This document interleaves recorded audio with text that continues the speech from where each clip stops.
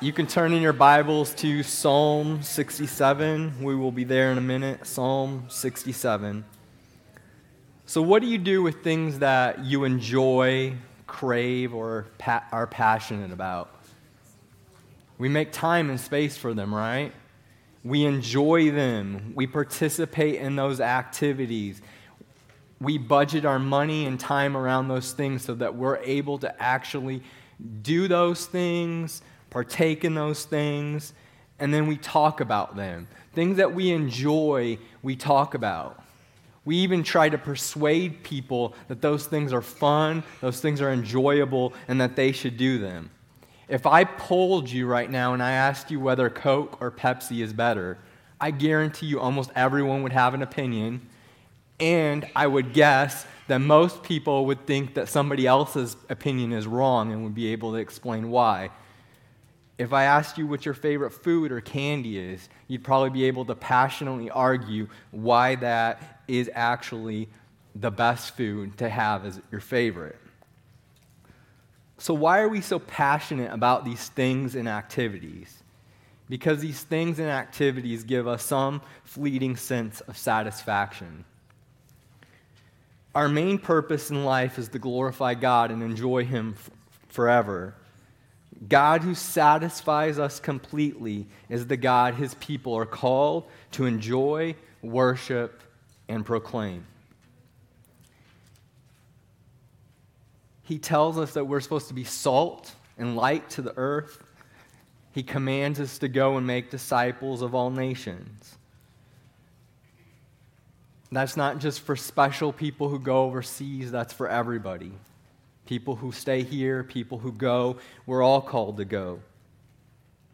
Hudson Taylor, Jim and Elizabeth Elliot, David Livingston, Amy Carmichael, Adoniram Judson, John Patton. These men and women were all missionaries who wanted to be salt and light to the world around them. They wanted to proclaim their great God among the nations. They each realized that they had been blessed to be a blessing. While most of you have probably heard of many of these names, there are many countless people sitting around the United States today and the past and have gone around the world that you've never heard of, that still have taken this call to be a blessing to the nations. And this is one of those stories. Robert and Norma Lee Allen were a young couple serving in the ministry of tent evangelism when they felt the call and desire to go to the mission field. They sold most of their belongings, except a few basic supplies, and their tent, which they still owed money on. They moved to an island in the Pacific Ocean to pastor a church with only $35 a month in support. Shortly after they reached the island and began their ministry, they were made aware that there were some Christians in Korea that were praying and asking for a tent that they could start church services in. Several days later, they discussed the idea of their tent, and they decided that God was leading them to give their tent that they still owed money on to these people in Korea. So they trusted God that He would provide for them and pay for the tent, and they sent the tent through the missions office to the people of Korea to never really hear much more about it. Several weeks later, they received a check in the mail from another church for the exact amount of money needed to pay for their tent. And several years later, at a missions conference, they were listening to a pastor from Korea speak about how God had miraculously answered their prayer for a tent and had blessed them with this tent and provided them a space for what was then one of the biggest churches in Korea.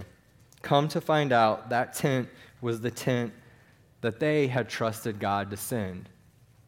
They were blessed to be a blessing. Psalm 67 is often called a missionary psalm. The psalm contains a thanksgiving, two petitions, and an acknowledgement that is vitally important. As we read, you'll see verses 1 and 3 as a prayer. It's both a prayer of thanksgiving for God's provision and favor, and it's a petition for his blessing to the nations. Then you'll see in verses 4 and 5 another petition. We see this petition is that the nations would rejoice over God's just judgment and providence. And then in verses 6 and 7, we'll see this acknowledgement that God's earthly temporal blessings to us are for the end purpose of the blessing, the spiritual blessing of the nations. The psalmist longs that all the peoples would join in this quest for God's glory. Let's read from Psalm 67. May God be gracious to us and bless us and make his face to shine upon us, that your way be known on earth, your saving power among all nations. Let the peoples praise you, O God. Let the peoples praise you.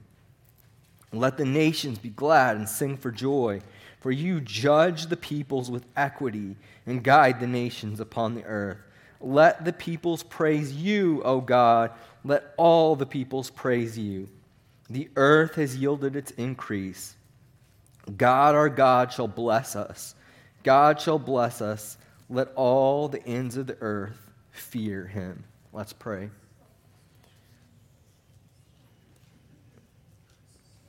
Dear God and Father, you are truly a good God.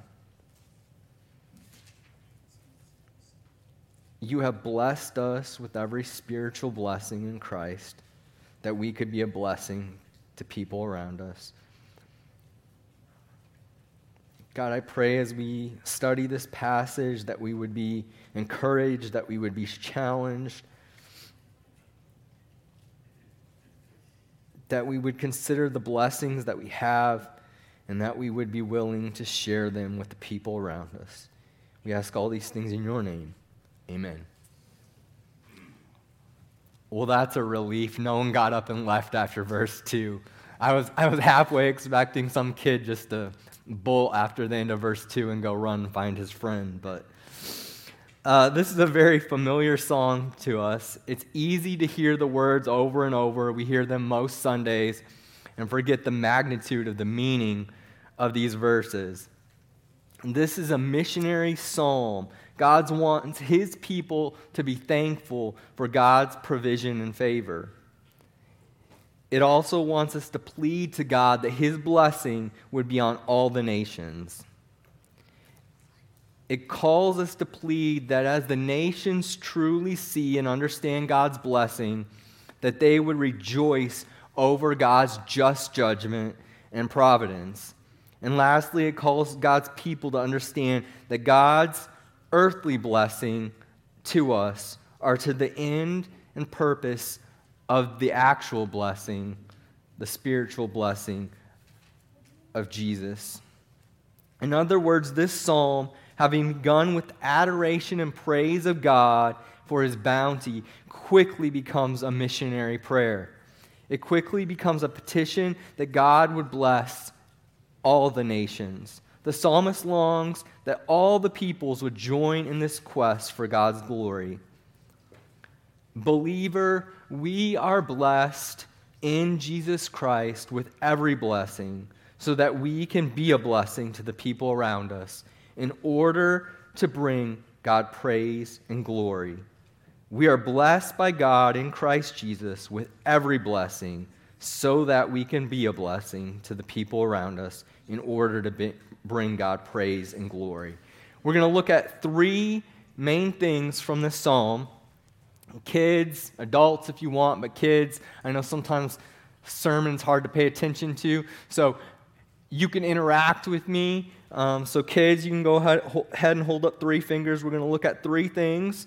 And first, we're going to look at the promise of the blessing, all right? And so the sign for the promise of the blessing, if you want to pay attention and you don't have to do it up in the air, you can do it at your seat. But the promise for the blessing is going to be your pinkies crossed, like a pinky promise, all right? So the promise of the blessing. And then second, we're going to look at the purpose of the blessing. And so the symbol for the purpose of the blessing can be, you can pull out your pretend bow and arrow and you can aim it at your target. Don't point it at your brother or sister, all right? But you aim it at your target. So the purpose of the blessing. And then thirdly, we're going to look at the proclamation of the blessing. So you're going to pull out your pretend megaphone because you want to proclaim God's blessing to the nation. All right. So number one, the promise of the blessing. Verse number 1, may God be gracious to us and bless us and make his face to shine upon us. Why are we promised this blessing? What does this blessing mean? Within the promise of the blessing, we're going to look at 4 things.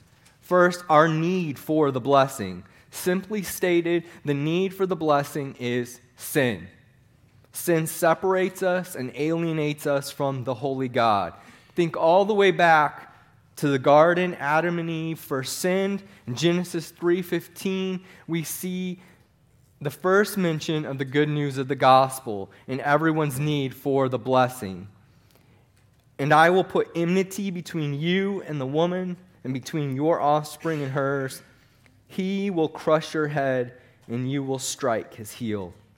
Romans expresses the need for the blessing this way. Romans chapter 5, starting in verse 12. Therefore, just as sin came into the world through one man, and death through sin, so death spread to all men because all sinned. For sin indeed was in the world before the law was given, but sin is not counted where there is no law. Yet death reigned from Adam to Moses, even over those whose sinning was not like the transgression of Adam, who was a type of the one who was to come.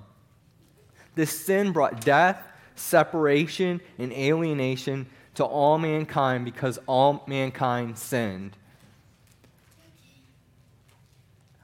Most of the youth group memorized Romans 3:23, and I'm not going to call anybody out to say it, but it says, for all have sinned and fall short of the glory of God. Therefore, all mankind is in need of this blessing because all mankind is initially separated from the holy God because of sin. Secondly, not only is there a need for the promise of the blessing, but we need to look at the people of the blessing. Mankind is in need of this blessing because of sin. So who did God choose to bless?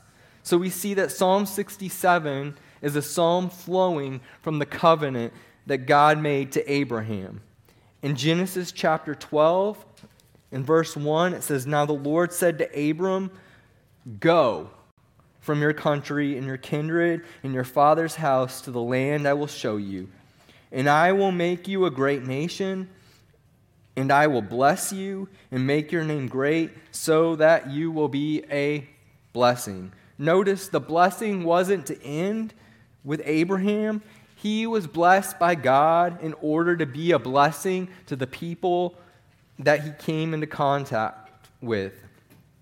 I will bless those who bless you, and him who dishonors you I will curse, and in you all the families of the earth shall be blessed. Another promise of blessing to the earth, but another foreshadowing of the blessing that was to come, Jesus Christ. God had continued to bless the earth through Abraham. He had created the nation of Israel to be a blessing to the nations around them. God had rescued them from slavery to show his power and his grace and his mercy.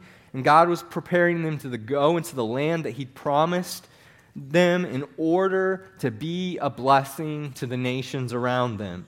So we read in Numbers chapter 6, the Lord spoke to Moses, saying, speak to Aaron and to his sons, saying, thus you shall bless the people of Israel.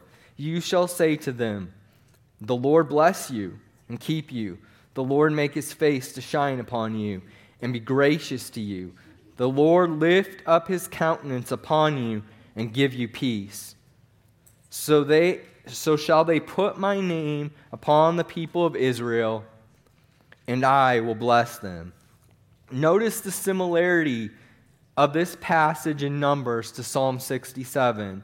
In this passage, Aaron and his sons were meant to pray this benediction over God's people as a blessing. In Psalm 67, we see this beautiful shift of not Aaron and his sons praying this over the people, but the people praying and singing this corporately. The blessing isn't just for you and for me, but for us and the nations. Next, let's look at Isaiah. In Isaiah chapter 49, he says, "It is too light a thing that you should be my servant, to raise up the tribes of Jacob and to bring back the preserved of Israel. I will make you as a light for the nations, that my salvation may reach to the end of the earth." Even as God's people had rebelled against him again and again, God remained faithful to his covenant with Abraham. God's people would be a blessing to the nations. Thirdly, we need to look in the promise of the blessing at the fulfillment of the blessing. So mankind is in need of this blessing because all mankind is sinful. We're separated from the holy God because of sin. And God had covenanted with Abraham to create a people that he would use to bless the nations. And so how was this fulfilled? God was sending the Redeemer, his one and only Son, to crush Satan's head. He would defeat sin and death, making a way for all the nations to be blessed by his redemption. Isaiah prophesied to this end in Isaiah 53. He says, "Surely he took up our pain and bore our suffering. Yet we considered him punished by God, stricken by him and afflicted. But he was pierced for our transgressions. He was crushed for our iniquities. The punishment that brought us peace was on him, and by his wounds we are healed. We all like sheep have gone astray. Each of us has turned to our own way, and the Lord has laid on him the iniquity of us all." John begins the picture of this fulfillment of the blessings with the words in John chapter 1. "The Word became flesh and dwelt among us, and we have seen his glory, glory as of the only Son of the Father, full of grace and truth." And Paul paints this picture for us of Jesus' fulfillment of the blessing in Philippians 2, while also encouraging us to continue to be a blessing to God's people and the nations. He says, "Have this mind among yourself." Christian, have this mind among yourself, which is yours in Christ Jesus, who though he was in the form of God, did not count equality with God a thing to be grasped, but emptied himself by taking the form of a servant, being born in the likeness of men, and being found in human form, he humbled himself by becoming obedient to the point of death, even death on a cross. Therefore God had highly exalted him and bestowed on him the name that is above every name, so that at the name of Jesus every knee should bow in heaven and on earth and under the earth, and every tongue confess that Jesus Christ is Lord, to the glory of God the Father. Sin is the need of the blessing.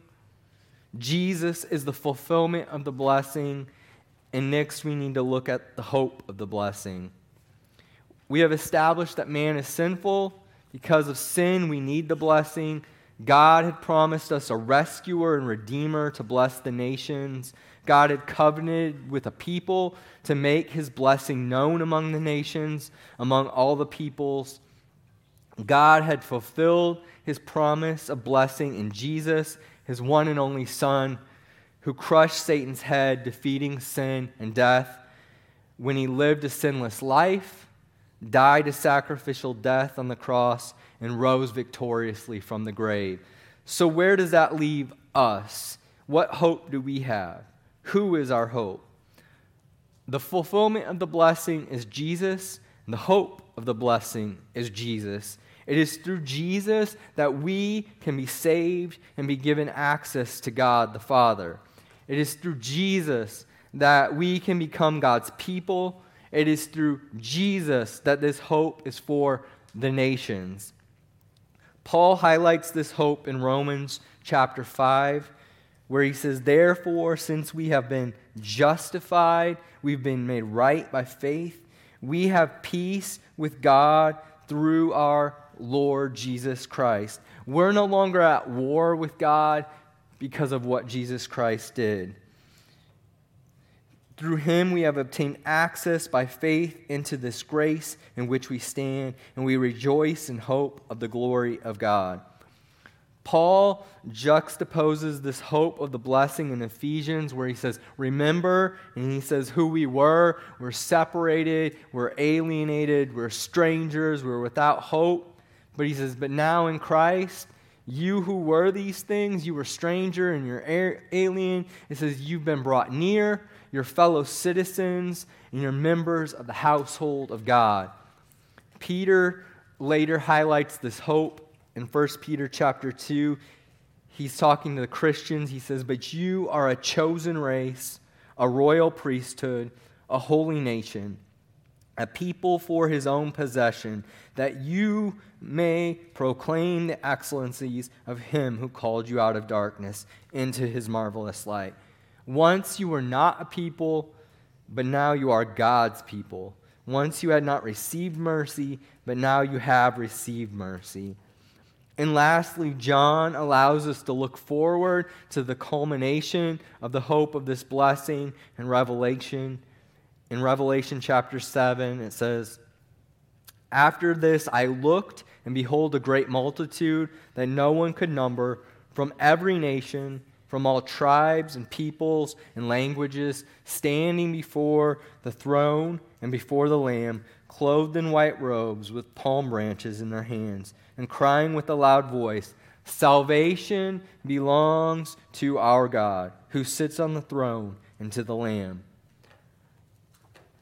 So first, we're promised the blessing, in which we looked at the need of the blessing, the people of the blessing, the fulfillment of the blessing, and the hope of the blessing. And kids, too, the purpose of the blessing. Remember that purpose, that thing that we're aiming at, the purpose of the blessing. So the main purpose of the blessing is praise. So kids, every time in this section you get in fidgety, you can just move your hands like this. This is going to mean praise. So the purpose of the blessing is praise.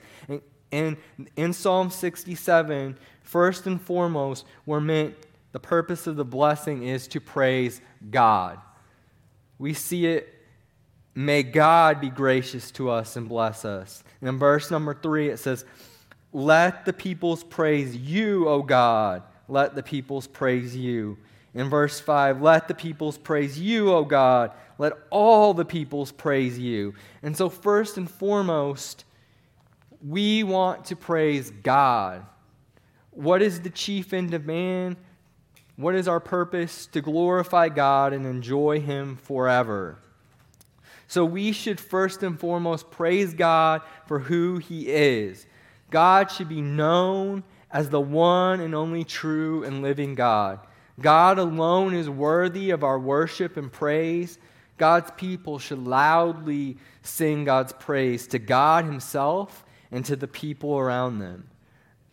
And secondly, not only do we want to praise God, we want to praise God's power. We should praise God's power in his creation, the things around us that we see. We should praise God's power in his kingship. He reigns over the nations, and he reigns over you and me. And we should praise God's power in salvation. This fact that he has sent a blessing to us in Jesus Christ. Third, we should praise God for his justice. Look at verse number 4. Let the nations be glad and sing for joy, for you love the people with mercy. No, that's not what it says, does it? That's what you think it would say, right? We praise him for his love, his goodness. It says, let the nations be glad and sing for joy, for you judge the people with equity and guide the nations upon the earth. I don't know about you, but it's hard to think about singing for joy to God as judge because I know my sin. I know that I fall short. I know that I can't measure up. The thought of God as judge should be terrifying unless you know him and have met him as Savior. And he sent Jesus for that fact. So that's the good news of the gospel and the blessing that this psalm is talking about. That we can be glad and sing for joy, and God wants the nations to sing for joy, that God is a just judge because Jesus fulfilled the blessing.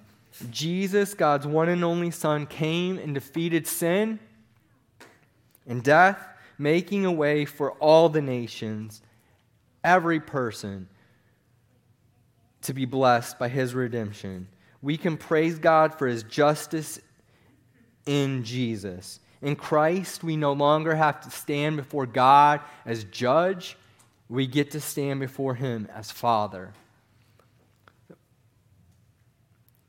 Next, we should praise God for his grace and mercy. It says, may God be gracious to us and bless us. May he make his face to shine upon us. God's aim is to be known as a gracious God, the only true God who is just in all of his judgments and sovereign in all of his rule, is a God of grace and mercy. And God showed his grace and mercy to us in fulfilling the blessing by sending Jesus. God's redemptive plan that this blessing is pointing us to should be enough in and of itself. The fact that we can stand before God as Father and not judge, just close the book and that should be enough. But the psalmist points not only to God's grace and mercy in his redemptive plan, but he also doesn't neglect to point out God's grace and mercy in our daily need. Jesus himself pointed this out when he said, pray like this, and he told his disciples to pray to God for their daily bread. So if you look in verse 6, it says, let the peoples praise you, O God. Let all the nations praise, let all the peoples praise you. In verse 6, the earth has yielded its increase. God, our God, shall bless us. The God who cares about blessing you with Jesus also cares about blessing you with your daily needs. He provides for us. It says, the earth has yielded its increase. They harvested the wheat. They harvested the grain. God provides us jobs to earn incomes. God provides us blessing in earthly possessions. And why does he do that? So that we get more stuff? So that we would be without need or want? So that we can hoard stuff? No, he answers it in verse 7. God shall bless us. Let all the ends of the earth fear him. God cares about blessing us spiritually and physically so that we would be a blessing to other people. So that they would see his grace and mercy in our lives and fear him. That they would see what God has done in us, the great work that he's doing in us, that he's provided for us, and that would bring fear and admiration and praise to God and the people around us. See, God wants his people and the nations to praise him.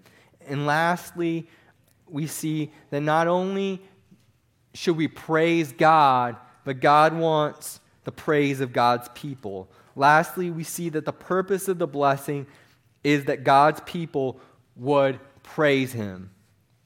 God wants his people to make much of him.